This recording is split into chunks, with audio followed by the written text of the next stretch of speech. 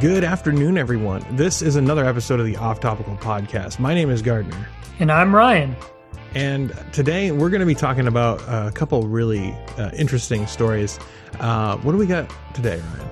So the first thing is a piece that was on Gaming on Linux, looking at the top 100 Steam games and how many currently work on Linux and are expected to work on the Steam Deck.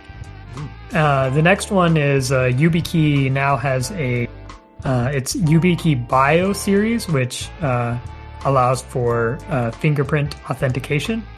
And then finally, we're going to talk smart home, specifically like pieces of software and hardware that allow you to have root to your smart home. Sweet. I'm stoked. Let's get into it.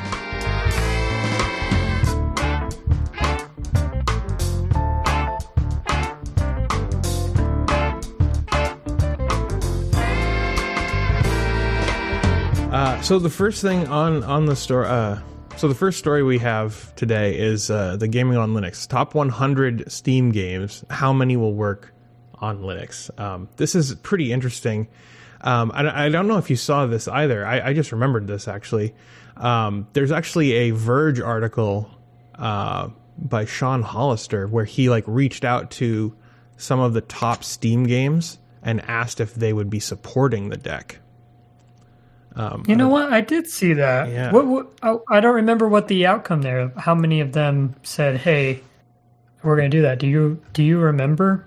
It's like a solid 30%, I think, said that they would, and then most of the rest of them were no comment. Mm-hmm. Yeah. So, well, yeah. And this Gaming on Linux article actually has. They broke it down by ProtonDB ranking. Is that right? Yeah, that's right. Yeah. And frankly, there are some games there that without them on the Steam Deck, I think that would really hurt people's experience coming into using the Steam Deck. But yeah. My expectation is that a lot of these that aren't there right now are gonna end up working just fine by the time Steam Deck hits the market. Oh, no doubt. What do you think about that? Yeah, I mean, there are a few games here where I'm kind of hesitant to say that they will work at launch, like Apex Legends. I have heard that Respawn is not interested in supporting the Steam Deck, which kind of boggles the mind. And actually, if you cross-reference this Gaming on Linux list with the Verge article, Apex Legends said, "We're checking with the Respawn team on this, and we'll get back to you as soon as we have an update." So that was on September 28th. So there's a couple games on here that I don't think are going to work at launch, but I think within a couple of months, most of them will. You know what's kind of brilliant about this, though, is you and I think about this in terms of, every game's got to be there, or at least, I don't know. This is the trap I get into, thinking every game's got to be there for everybody to be happy. But if you look at the competitor in this space, which is the Switch, yeah, there are a ton of games that the Steam Deck already has that the Switch doesn't have and has no chance of getting. So as a portable gaming device, it's already in a league of its own just going off of this list. The article says that of the top 100 games, I think it says at the end, 75 of those work. So, I mean, that's pretty impressive. Yeah. The takeaway here is that when blending together native Linux builds, those that will run with the official Valve Proton and Proton Glorious Egg Roll, or GE, you can currently expect approximately 75%. So the stipulation of Proton GE, though, how many people actually know how to install their own Proton build? Yeah.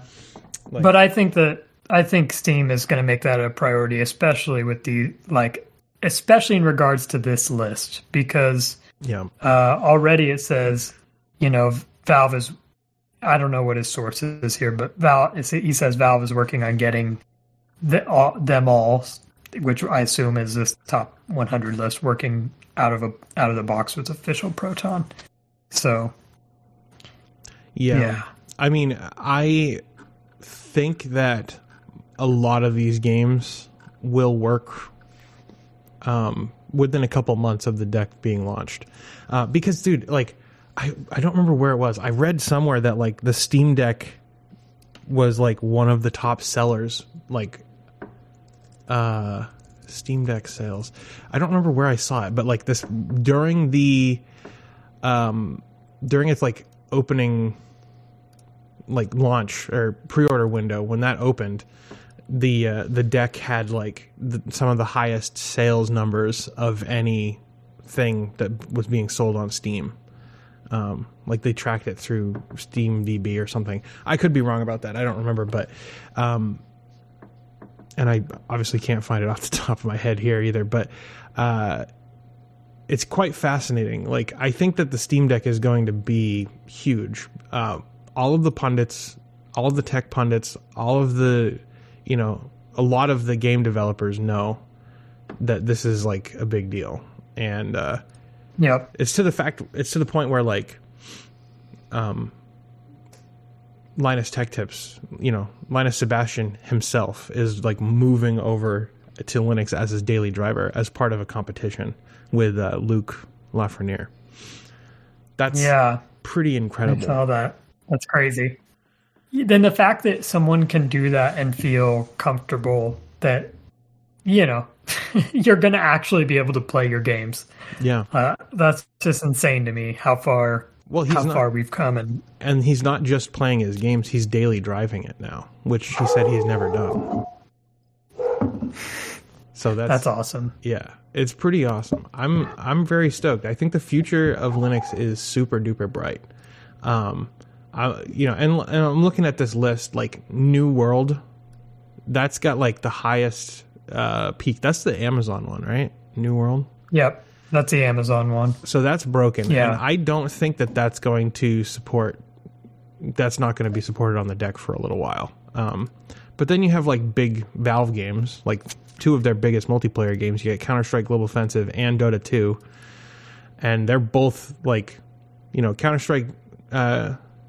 CSGO has 750,000 players in a 24-hour period, and Dota has 500,000, and those both have native Linux ports. You have PUBG Battlegrounds, which is like saying ATM machine. PUBG says that they don't have any comments, so they're not going to be supporting, at least yet. They haven't mentioned that they're going to. Apex Legends as well. Those, and then I don't even know what Naraka Blade Point is. But yeah, those three games aren't supported, and they're like the next. They're the next three on that list. But then you have GTA 5, Team Fortress 2, Destiny 2. And Destiny 2 is the next one that's broken. But I'm going to guess that Destiny 2 will be supported. That's just my hunch. Yeah. I think Bungie's going to have that flip. Like, Bungie's going to flip and support it. Because they already have a native Linux build for Destiny 2 for Stadia. Right? Yep. Why not release it for the deck? I agree. And I think, honestly, some of these other ones will fall in line pretty quickly just because of pressure. When you have we think that it's at least 1 million pre-orders. I would guess that there could be more than that now, given, you know, how long since we heard that it's been. Yeah. So I think pressure from gamers will bring some of these people who might not seem like they'd come over anyway. They'll be like, okay, well, this is a good enough opportunity now. Let's just do it. Right. Well, depending on how Valve counts the Steam Deck in the Steam hardware survey, I suspect that Linux representation on there with the Steam Deck, like if that's counted alongside Linux, then I think we're going to get to like 2 or 3% by the middle of next year on the Steam hardware server. Yeah. Could be more than that even, but that would mean that we would have they would have sold like 2.5 or 3 million units to like increase to that point. So I think this is going to be insane. yeah.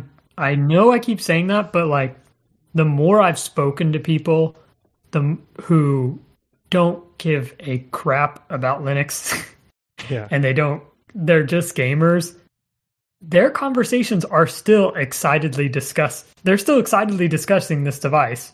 They're not using any of the words I would use. They're not using any of the things they're not talking about any of the things that I care about, really. But they're still super stoked for it. And of course, to them, it's like, why would I get a Switch when I can bring my whole Steam library or most of my Steam library to that form factor? It's just a no-brainer for gamers who are hard. I won't want to call them hardcore gamers, but hardcore and even casual gamers who use Steam. I think this is an appealing device. Yeah. And you know what, too? It's like, I think that this is part of a broader strategy by Valve. Like, if you've seen anything about like what Valve is doing for their own standalone VR headset, have you seen anything about that? No, I'm curious about that. Oh, dude. So they're basically going to be competing with the Oculus Quest, right? And I've seen a lot of stuff about it where they have their own headset, but they're also allowing ARM builds of games to be published on Steam, or like they're laying the groundwork to make that a thing that's possible. And they're going to be, all of these games are going to be running on SteamOS for ARM. Wow. So like SteamOS being a thing is a huge deal. Like the reason that Easy Anti-Cheat and stuff are supporting SteamOS is because this is the first like push from Valve, and this is going to be like a major thing going forward. I don't think I can, like, dude, Epic is Valve's chief competitor in the PC space, and Epic is supporting SteamOS. I mean, I don't think that it could be more plainly laid out there how important both of these companies see SteamOS being, because this Valve is moving forward and they're going to try and compete with the Oculus Quest, and this is a huge deal. Yeah, I agree. And frankly, it just makes sense. The more I think about it, the more I think, like, if you're Steam, you don't want to compete against Windows on their own platform. No. We've seen how that works out, and Windows continues to make a big push in their store and trying to bring it in line with, make something that appeals to gamers. And if you look at what they've done in the browser space, you just there's not a high level of trust that they're not going to one day decide, hey, we now have something we think is superior to Steam. And then making it harder and then making it harder for Steam to fight on equal footing. That's something that can happen on that platform. So I think they're right when, some of my friends are really confused about why SteamOS? Why, like, are they making this big push here? But if you're Valve, you're probably looking at the landscape and saying Windows and Microsoft's strategy around hopping into a market and then making it harder for people to compete on their platform in that market, like, that makes it an existential threat. And so this is a way to hedge against that. And ultimately, I think a lot of gamers will, 10 years from now, I'll be super curious to see if there are a bunch of gamers who are building PCs or that are running, Steam OS versus Windows, just because it's more optimized for their use case and they can still do other things on the platform. But I don't know. I'm just dreaming of a bright future. Yeah, I mean, I think that like the Steam Deck is the critical mass that we need to see wide adoption. Nobody likes Windows. Like I don't know a single person who actually likes using Windows, right? They just don't know that there's other options. And there aren't like options on the market to be sold, like you can get a System 76 machine, you can get a Purism machine, you can get a Tuxedo computer or whatever they're called. You can get any of those. But like you have to, they're boutique manufacturers. They, you can't go to like Walmart and buy a Linux machine. You can get a Chrome OS laptop, but that's like hardly Linux. But I mean, the fact that even people are going and buying Chromebooks, says something. Like they don't want to be using Windows. And so the fact that Valve has this game console on the market, it's going to be, you can play your entire Steam library on it, or the vast majority of titles. It's going to be huge.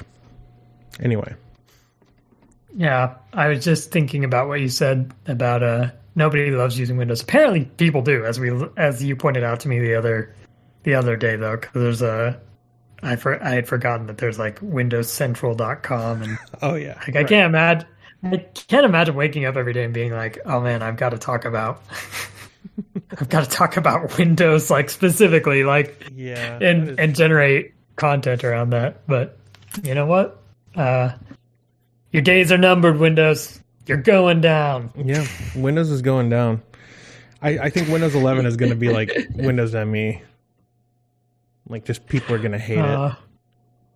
Windows 8. I've saved the early review video or whatever. Not review, but preview video, and I have to watch that. And as you know, I really limit my Windows content intake, but I've had this queued for like a week and a half.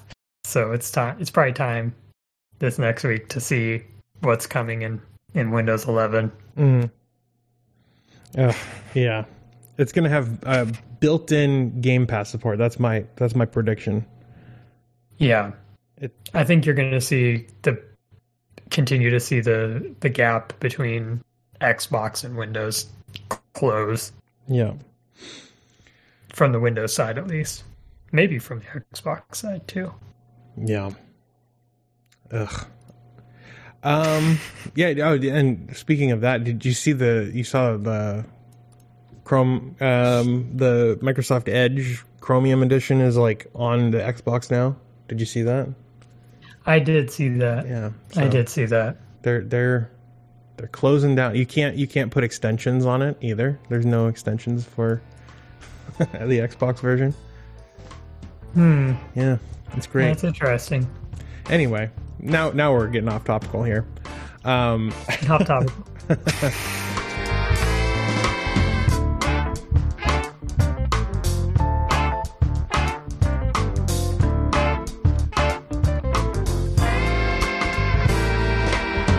Yeah. So what's the next story here? What do we got here? This one's just one that has a special place in my heart.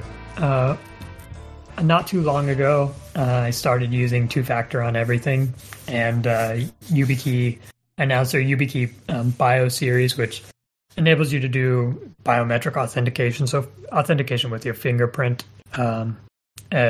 both to...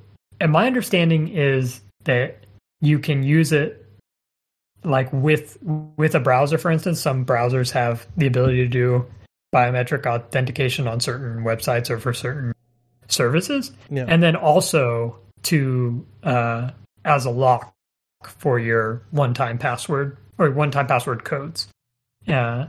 So if I'm understanding that correctly, that's really interesting. It's just some more versatility if you're doing two-factor, and everyone should be doing two-factor. At this point, it's just, if you're not doing it, let me tell you, once you get in the pattern of doing it, it's not that big of a burden. Yeah. It's just that initial getting in the groove of doing it. And the YubiKey manager, YubiKey manager, is packaged pretty much everywhere now. It's in FlatHub. It's in, I think it's it. If it's not in most repos, you can add it easy enough. And it works well on Linux. So you just, if you want your code, you plug in the YubiKey, you tap the button if you have it locked, and then you can see your one-time passwords. And then, of course, a lot of these that they have now also use NFC, so you can tap it against your phone and see your one-time passwords there. Or one-time tokens, awesome. Whatever, OTP. Yeah. So it's at this point, there's not a lot of reasons not to be using it. It's super easy, and it will save you the sadness of if one of your accounts that you care about are hacked. And yeah. So this is a new product that allows you to do all that with the added bonus of having a form of authentication. So when someone steals your YubiKey, if someone really is going after you, which I don't imagine most people are in that situation, but at least if you are, like, they're going to also need your fingerprint, right, and some way to spoof it in order to access your information. So I think this is great. It's with all the breaches we see, and I guess this won't necessarily protect you against a breach, but depending on how they're storing your data. But yeah, with just what we see as far as like exposed passwords and usernames, this will save your butt from that. And yeah, I encourage everybody to do it. Or if you're logging into, what I use my YubiKey for, is I have my SSH key requiring the one-time password, so you can't get to any of my servers or my push to my GitHub repos or anything without it. That's awesome. And so, yeah, it's stuff like that I guess I care more about than most of my accounts. Like, I'm already using different passwords with all my accounts as well. Yeah. But, that's a great use case to protect your whatever you're doing, whether it's like if you're a sysadmin or a developer, like having access to those repos is could be pretty catastrophic. And this is a way to protect against that. Definitely. Yeah, I've seen. And then finally, there are ways to like. Oh, go ahead. I've seen that there are ways that you can use YubiKeys to log into your desktop environment, to log into your servers. They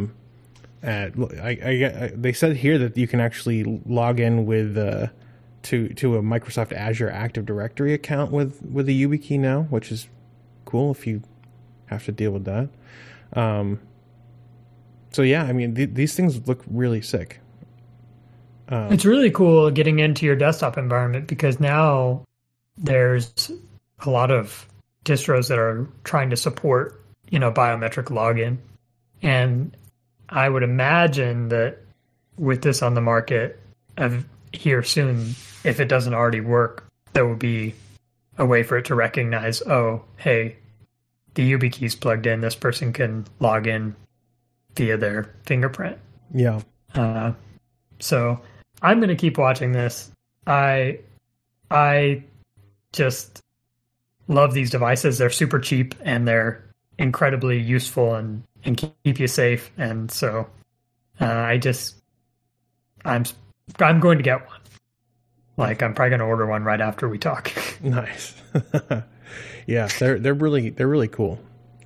And if you don't use two-factor authentication, then you're doing yourself a disservice, because even if you don't have mission critical infrastructure in your life, it's important to secure your devices. I mean, how many times have you seen like one of your friends have their accounts hacked? You know, and they you know, it looks bad on them, even if, you know, and it can lead to potential harm. You know, if someone logs into your Facebook account, hacks into your Facebook account, and then starts spreading viruses, you can do actual damage to your friends and family. So it's like, I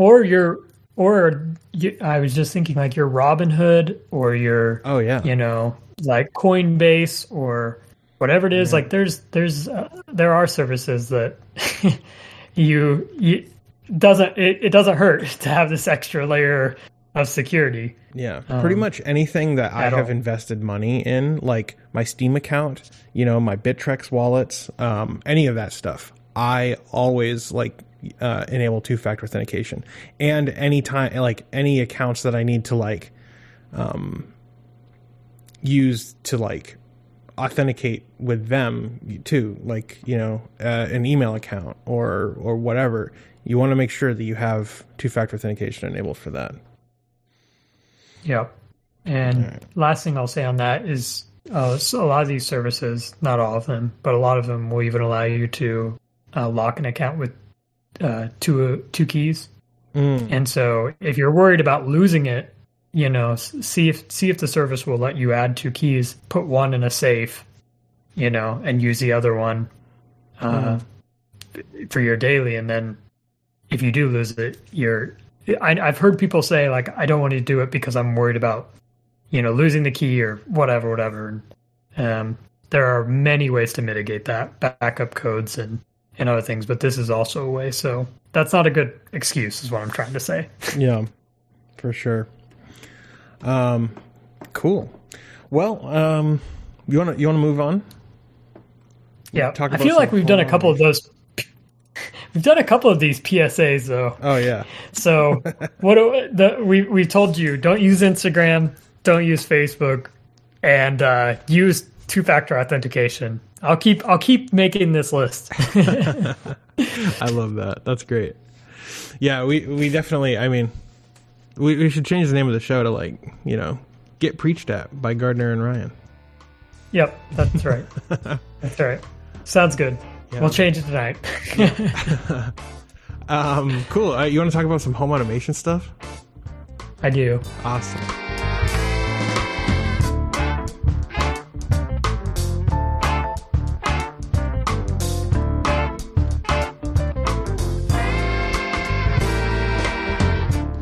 This is some cool stuff. So in the last episode, you and I talked about how we wanted to have just a running list of like home automation stuff. And, you know, I just bought a house and I'm going to be starting to do some remodeling and some renovations in there. And I'm curious to know what devices and software are you most enthusiastic about when it comes to home automation, especially when it comes to self-hosted and private home automation. Yeah, so you bought a house, and we've had discussions off air. I'm building a house, and so my brain has been in this because at first I was looking at thermostats with, for instance, thermostats with open APIs, so I could build custom things around that. And then I realized like, hey, there are a couple open source thermostat projects that exist out there. And so now I'm trying to put together beyond, you know, the thermostat, like what else can I use to automate my house where I have root? You know, you got root on your computer, you got root on your phone, you got root I don't know where else, but it's time to get root in your house, you know, get rooted. So yeah, it just seems like a no-brainer, especially since my biggest thing is your home is a place where you want privacy, for me at least. Yep. Like this is, and it's not, I don't think that I'm doing anything that like, everybody says this. You have and you should have an expectation of privacy pretty much, you know, anywhere. You shouldn't like just give it up because that's like what everybody's doing. I don't know how to say this any better than what I'm saying it, but yeah, you shouldn't just give up your privacy because you feel like it's too hard to maintain it. There you go. But when you're at home, I just don't want anything. I just don't like the idea of turning my house into something that spies on me on purpose. Yeah, if that makes sense. Yeah. And so I was looking at thermostats. I was looking at cameras. Obviously home assistants. I co-founded Mycroft, so like I've thought about that quite a lot. And of course, automating all of that, you need some way to actually communicate with each of those devices. And so I made a list here, and we can add other ones if we think about them as we're talking, but I thought I'd just go through them. So first and foremost, where I started, the thermostat.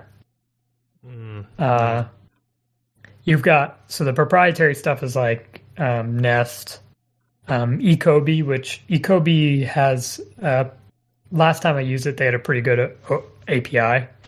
I think Nest actually has an okay API too, but it's Google. Right. And there are some other ones out there that I can't remember all the brands, but this is a space where I feel like those companies have at least done a good job of making it so that you can build around their device and build ways to speak to it. But ultimately, if you want root on your thermostat, you should be using something like Hestia Pi. And I did some legit journalism for this. Did we already talk about this once before on this podcast? Hestia Pi? No. Yeah. Okay. So I was looking at this, and it's a completely from the ground up hardware, open source hardware and software. Well, it's using a Raspberry Pi. So I guess it's not completely open hardware, but it's very close because you put together the Pi and the other components, which they have links to that you can order, and then you would print an enclosure, 3D print an enclosure, and then they have the software that's all open source on GitHub for the actual thermostat functionality, and you can use a touch screen in order to interact with it like you would expect to interact with other smart thermostats. And it can be controlled by everything you'd expect. We're going to talk about Home Assistant a little bit, but that's one of your options.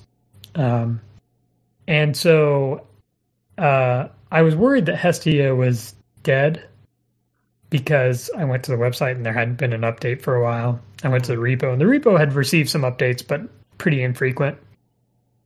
And so I reached out to the developer and I asked some questions, and he got back to me. And one of my questions was, "Hey, is this thing still going? Like, I haven't seen an update for a while." And the story was that they did a Kickstarter, I think, crowdfunding of some kind, to mass produce these devices, and they secured the money.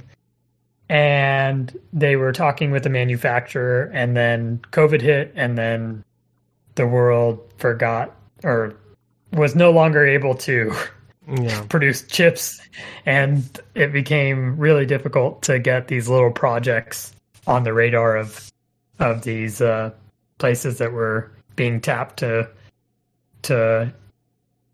make other things that were in high demand.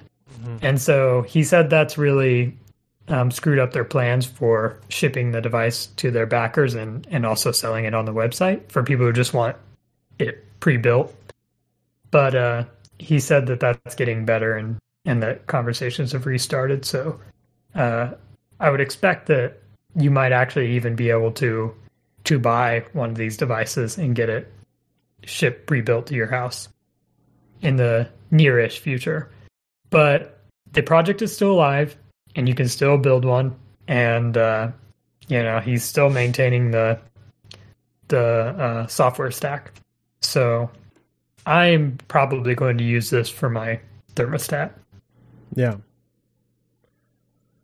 Yeah, it looks really cool. It kind of has a DIY feel for sure, especially when you're doing the 3D printed design, or the enclosure, I mean. And yeah, it seems pretty awesome. Like, and it can use a Raspberry Pi Zero, it looks like. Is that right? Yep, that's right. And it's on a board that... Does the board supply power to the Pi? I think there are maybe two versions of this, but I think that's right. Okay. Yeah, there's a PC, and I think there's another version of, if I remember right, that uses one of the bigger Raspberry Pis. And so it depends on what you're doing. I have not dug that deep into it. I did see a tutorial for how to create one of these, and I remember thinking like, oh, this isn't so bad. Yeah. So that's what I remember from my research. But I do know there is a build that uses a Raspberry Pi Zero. Okay. Yeah, I mean, it looks really cool. And the board looks pretty simple, actually, at least the one that I'm looking at here. It looks like maybe it's got like a couple relays and like a distribution block and stuff, and then the board just kind of mounts to it.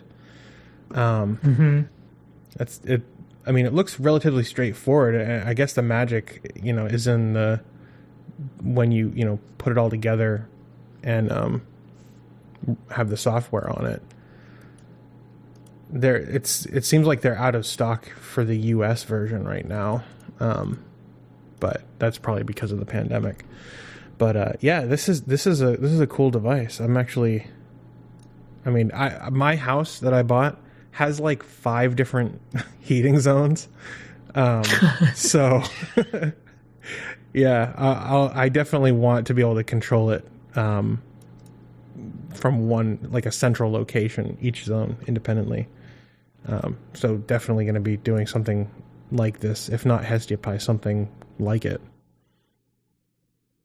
Yeah, I'll have to look at this again, because I see the stuff that they have listed on the side is that Zero with the bigger board that it attaches to. But yeah, I will kind of try to update if I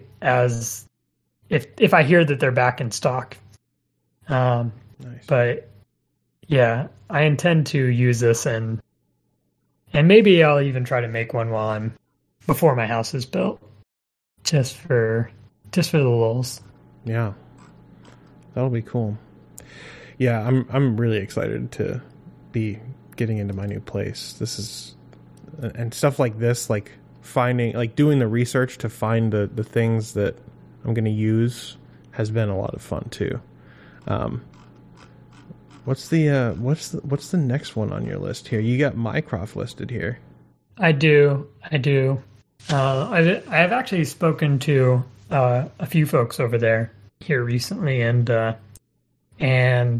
Mycroft, you can get Mycroft running on any Linux device. It's the open source voice assistant, and it's pretty mature at this point. You can create custom skills fairly easily if you want to really have it do complex things that are tailored for your use case. But it does have a Home Assistant skill, which if you have Home Assistant on your network, managing all these IoT devices that you have, you can speak to Mycroft and have it orchestrate that stuff through Home Assistant. You could probably honestly put them both on the same device. For instance, I think the Pi 4 would probably be able to run both at, reasonably. And so, that could be really interesting. And you just have like this brain of your house that you can speak to.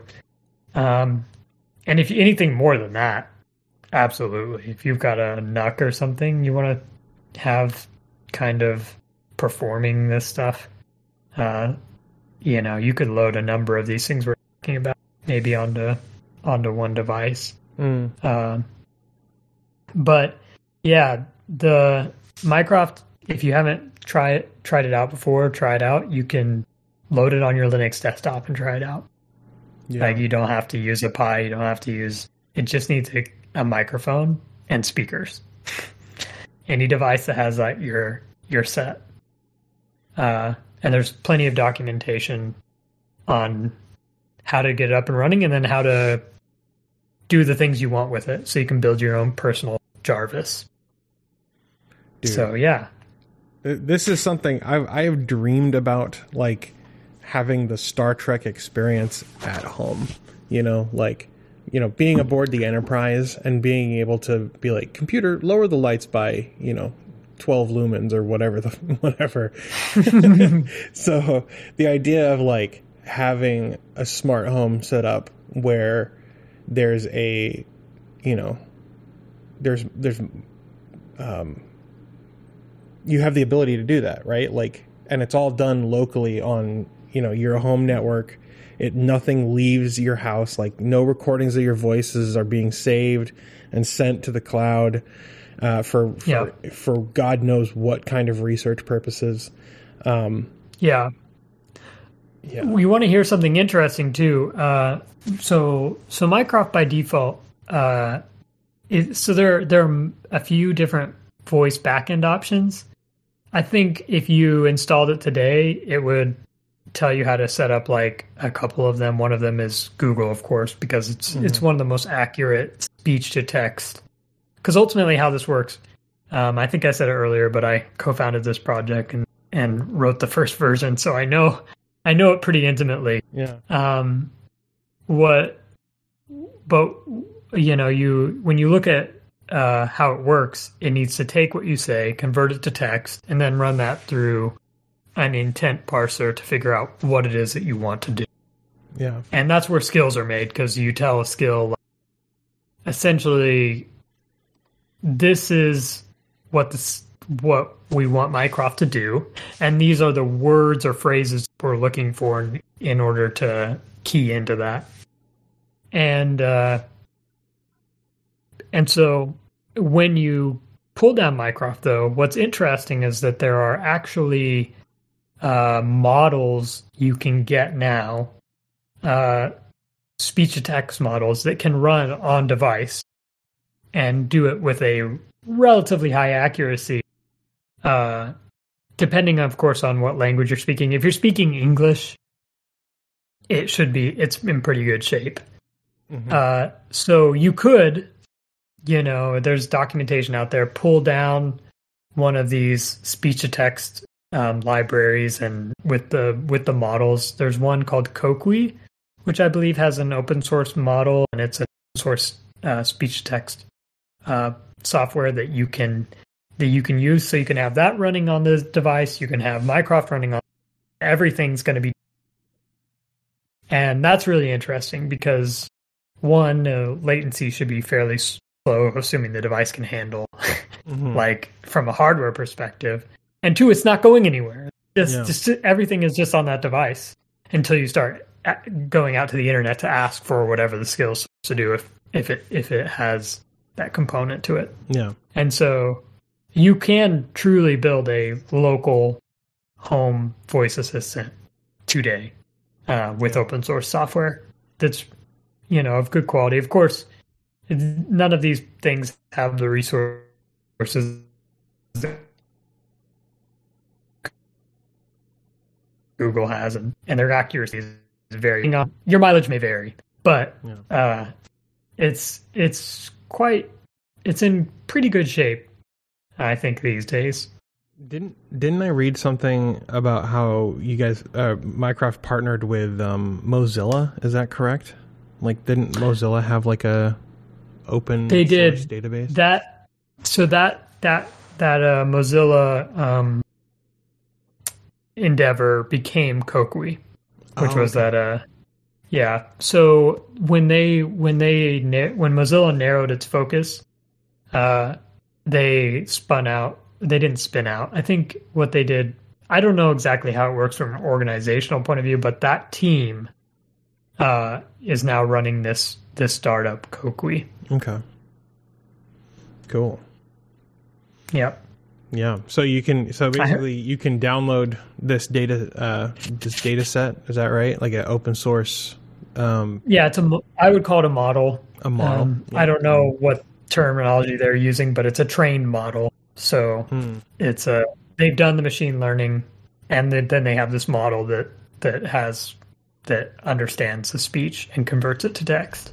Now, and then you can run that with their software. Now, do you have like do you have to use like a GPU to do like actual matching or anything? No. So at this point, like that has already been done, and that's what produced the model. I see. Yeah. Cool. And so my understanding is when I talked to somebody from over there, I don't know, is this model probably can run on a Pi, a modern Pi. Yeah. So, that's pretty good. That's pretty good. It is. That was not the case not so long ago. Yeah. I remember like the first time I talked to you, like, I think Minecraft was maybe around for like a year and a half or something like that. Mm-hmm. And I was curious like how the actual like speech to text worked. And you were like, oh yeah, it's using, I think was it using Google at the time? Yeah. Yeah. Yep. And I was like, oh, I see. So I was under the impression that it was like done locally, but but you were like, well, it's not there yet. Like that's where we want to get, but we're not there yet. But now we're there. Yeah. Like it's possible to do that. And that is just so cool to me. Like that, it gives me tinglies. It gives me goosebumps. Yeah. And now you have, if you look at some of the technology that's powering these modern voice assistants too, there's quite a lot of that work being done locally, even on, now granted, some of it might be being done locally on device for some of these other guys, but of course that data ultimately does get, because they're still curious about what you're saying to the assistant. But it's matured a lot to the point where it can be done locally, and that's why you see specialized chips to handle that, like some of these neural chips and stuff. Yeah. So, yeah, but it's a good time to be doing this with open source software. Definitely. Because it's at a point where it's actually can be useful and be done in a privacy respecting way. Yep. And Minecraft can actually tie into the next item on our list. Is that right? Home Assistant? Yep. Home Assistant. Every time I come back to this project, it looks even better. And it does. Now it's got like a phone app that looks really good. It's got it's of course, you can install it on a computer on your network that acts as the hub kind of to use like the IoT speak. So you have this hub that's communicating with all these different Internet of Things devices on your network. And my understanding is you can get a Z-Wave or I don't remember the other standard, Zigbee, and a adapter to plug into, like, let's say a Raspberry Pi or or if you install it on some other device, and then it'll speak to on those protocols with the devices in your home. So this is just a great project, and it's still active, and it's still going strong, and it's still looking good. And so I think kind of this is probably the premier, home automation, open source home automation software currently. I don't know. Do you know of any others? No, I don't. I've done a little bit of research into this, and it's like I'm pretty sure that Home Assistant is like the best that you can get, period. Like I don't think that there even like a proprietary version of this. So I think SmartThings would be like gross. the proprietary one. Yeah. Yeah. And I'm not sure what else exists. I know Apple has, I don't think know that they have a hub. Right. But they have they do have the, I don't remember what the software is called, but they have software. They have an app. Yeah. What is it called? It's I don't know. something. I don't. Yeah, I'm not plugged in enough to the Appleverse to. But to I mean, know. but the thing is, like, if you're doing smart things, can smart things like talk to other devices like that aren't part of smart things? Yes. Like, okay, it has. Yeah, the hub has like I think it supports Z-Wave. I don't know if it supports Zigbee or it's the other way around. But and anything that operates on that protocol, right? It can add. I believe. Yeah, it's just like Home Assistant though. It seems like it's the premier like option. Like no matter like if you're proprietary or not, like it seems like it's the best and most compatible because that's the nature of open source, right? Yep. And that's what you want. Absolutely. That's you don't want to be, you want a neutral party in your home because otherwise you're going to be locked into it. And although SmartThings has managed to maintain pretty neutral, I guess it's because they realize, even as a proprietary option, they realize like, hey, if the customer goes to Home Depot and buys, whatever, their expectation is they're going to be able to use it, and they're not going to be looking out for necessarily for the SmartThings compatible thing. Yeah. And so, I don't know. It's not as far as I know. This is not in terrible shape right now on the proprietary side. But when you have something as good as Home Assistant, there really isn't a good case for going and using something proprietary in my opinion. Right. And there's so many, it's like so compatible. Like you have options for Raspberry Pi, for Odroid. You have like x86 builds, you have Windows, Mac, Linux. There's and even the Linux version like comes in multiple like formats. Like you can actually download virtual machines that have been already set up for you. Which is just sweet. It's got so many cool features though. People should just go look at the website. It's home-assistant.io. And you can even see it's got this concept of like if people enter the house and if their devices are on the network, there may be another way they're doing it too, but it show that so and so is home, which is like, that's if you've got a family, and you want to see if one of the kids made it home or whatever. That, at a glance, like that's a useful feature. I'm sure there's many other reasons, but it's very feature rich. And so I encourage people to go check it out and see all the functionality this project has. It's really great. Yeah. Really, really good. And if you go on their website, if you click on the integrations page, it comes up with, basically any smart home thing that you could want is available here. It seems like. HomeKit, that's the one you were trying to think of. Mm-hmm. Yeah. That's it. Yeah. Anyway, this is like super cool. And oh wow, I didn't realize they had like FFmpeg stuff, like just home automation for FFmpeg. Like, what is this even about? Sorry. Okay, that's actually super cool, dude. Yeah. So it can just do pretty much anything that you could ever want. And it's even got like home energy management. Yeah. Track like the energy usage and everything. It's crazy. It's just like, if people don't believe us at this point, seriously, go check out the website. There's a ton of things you can do with this.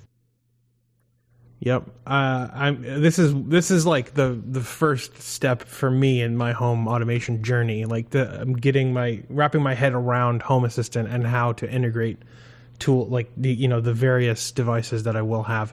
One thing that I'm really curious about is like having all of the smart devices that connect to my network on their own subnet, and with no clear path from that subnet to the internet. That's what I'd like to do, and then have my Home Assistant box have two network interfaces, one of them that connects to the subnet with the smart devices, and one of them that connects to the internet. So the only way in and out of the smart subnet is through the Home Assistant box. What do you think about that? Yeah. So my deal is, I think like the better than that even is if you're actually using the standard and you can, like Z-Wave or Zigbee, like most of these devices shouldn't even necessarily have to be on the network. True. You add them and they do the little handshake type deal, and then they're speaking to Home Assistant directly, and then that's the device you want to control. Not everything, you are going to have some of these devices that require connection to via like Ethernet or to the Wi-Fi, but when I'm looking at stuff, I'm going to be looking at things that connect over this open standard, and that I don't have to worry about pulling down random crap from the internet. That's true. That didn't even occur to me. Yeah, of course. This next thing that we're going to talk about is relevant to that, which is the Pine 64 Cube, which is a camera, which will be an IP. Will have an IP. It will be on the network, and that's something. Those cameras that first off, just for your what website is that? There's a website where it shows like just all these camera feeds that it's able to, that it just reached out to IPs and like it's got a feed now. Do you know what I'm talking about? I don't, but I'm not surprised that exists. Yeah. So there's this website. I don't remember. Sure, it doesn't take much Googling to find it, but it's just like all these IP connected IP. What do they call them? It doesn't matter. But just like these cameras that are on the internet that it just collects, that you can just look at all these different places in the world. Sometimes it's like super benign, like it's just a camera pointing at a parking lot, and sometimes it's a camera in someone's house. Yeah, and like you don't want to be that guy. So make sure your cameras are accessible to just anyone on the web. I wish that I hadn't Googled this. It's insecam.com, INSE cam. And you can just go here and find just random publicly accessible... What, dude? Why? This is awful. What did you say it was? INSCAM.com, like insecure cam. Ah, yes. And it's literally just like I'm looking at a feed of some like a restaurant in Hattiesburg, Maryland right now, and like what looks like a torture chamber in Japan. Like I don't know what is going on. Yeah. Yep, this is definitely exactly what I was talking about. Yeah, so we want you to avoid this. You don't want to be, putting your Japanese dungeon. Dude, like literally, isn't that what that looks like? I don't know. It looks like it does look like a box. Yeah, it looks like what she was buried in Kill Bill, but they just like put a camera in there. Yeah. What the hell? Okay. Anyway, I'm going to have nightmares with that box. Just, don't be that box. Make sure that your IP connected cams are on a network that is only accessible to you and behind some kind of authentication or something. Yeah. But anyway, the Pine Cube, it will let you do that probably because it's just an IP. It's just a camera that you can connect to your network, and so you can do whatever it is that you want. I think the main use case is for making sure that you have eyes on your home and your property, and which is very cool and very good, for security purposes. But yeah, make sure it's protected. I don't know what the open source software you'd use around this is anymore. I remember I set a camera system up way back in like 2012 or 11, and there was at that time an open source. I don't even remember what it's called. I would call it camera management software, I guess. It was like you could add all your IP cameras and how to authenticate to it, and then it would just put all those in that, what you would imagine a security, thing would look like, where it's got all the different cameras and their feeds, and then you click on one and you can look at it, and you could set up like hot zones, kind of like if you see activity here, like, send an email or some kind of notification and like flash this on the dashboard. Mm-hmm. And so what was that called? I don't remember. I've been looking for something like that though. I'll have to think about it. But yeah, if that was the state of things back then, I assume it's better now. So, and that was pretty decent. So, and I'm sure that here on the Pine 64 website I don't know how clear we've made it. It's Pine 64. It's a Pine 64 product, pine64.org. It's called the Pine Cube. And it's an open source IP camera. And it's kind of like this DIY simple camera that you can just do whatever you want with. Was it ZoneMinder? Yes. Yeah. ZoneMinder. Yes, that's it. Cool. Yeah, so you could Google it. and you could install this and then set up ZoneMinder, and then you've got a security system. Dude, sweet. Yeah, I'm actually going to be installing 7 cameras at my new house, like, because there's some potential for the town that I just bought the house in is like a college town, so there's like parties that happen sometimes in the street, and I just want to make sure that my house is secure from drunk college students, or if someone breaks in and steals something, I got their face on camera, Yeah, exactly. Yeah. Well, we're building a house in a tourism heavy town. And so, there's always people you don't know around, which is fine. That's great. That's part of the magic of the town. But then if somebody is walking around who has some like designs on doing something bad, you're not necessarily on the lookout because, you see new people all the time. Mm-hmm. And so I think just having the ability to monitor the house when you're not there, really anywhere in the world at this point, it's relatively cheap. The only thing I think that both of us care about, and probably members of our audience, is you don't want to give up your privacy, and you don't want that just streaming to Google or Amazon. And so this is a relatively cheap way to do that with the Pine Cube. Let's see here. It's I remember looking at the price the other day. It's not horribly expensive. Let's see. Wasn't it? $30. Yeah.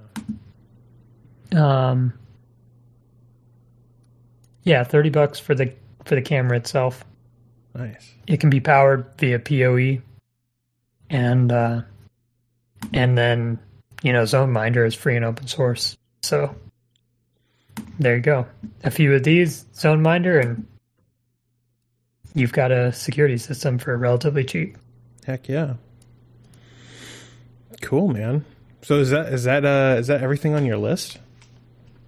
Yeah, I think that's probably where we'll shut it down today. I think we could talk briefly about home theater systems, but I think we're gonna maybe do that next time since we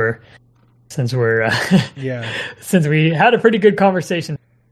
But so we'll just for next time, guys, we'll talk a little bit about open source home theater software and media center software. Yeah. I'm pretty excited about that.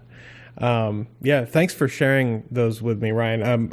Some of them I had heard of, some of them I hadn't. And I think that, between the two of us, you're building a house, I just bought one. I think we're going to be able to figure out some pretty nifty home security, home automation stuff going forward.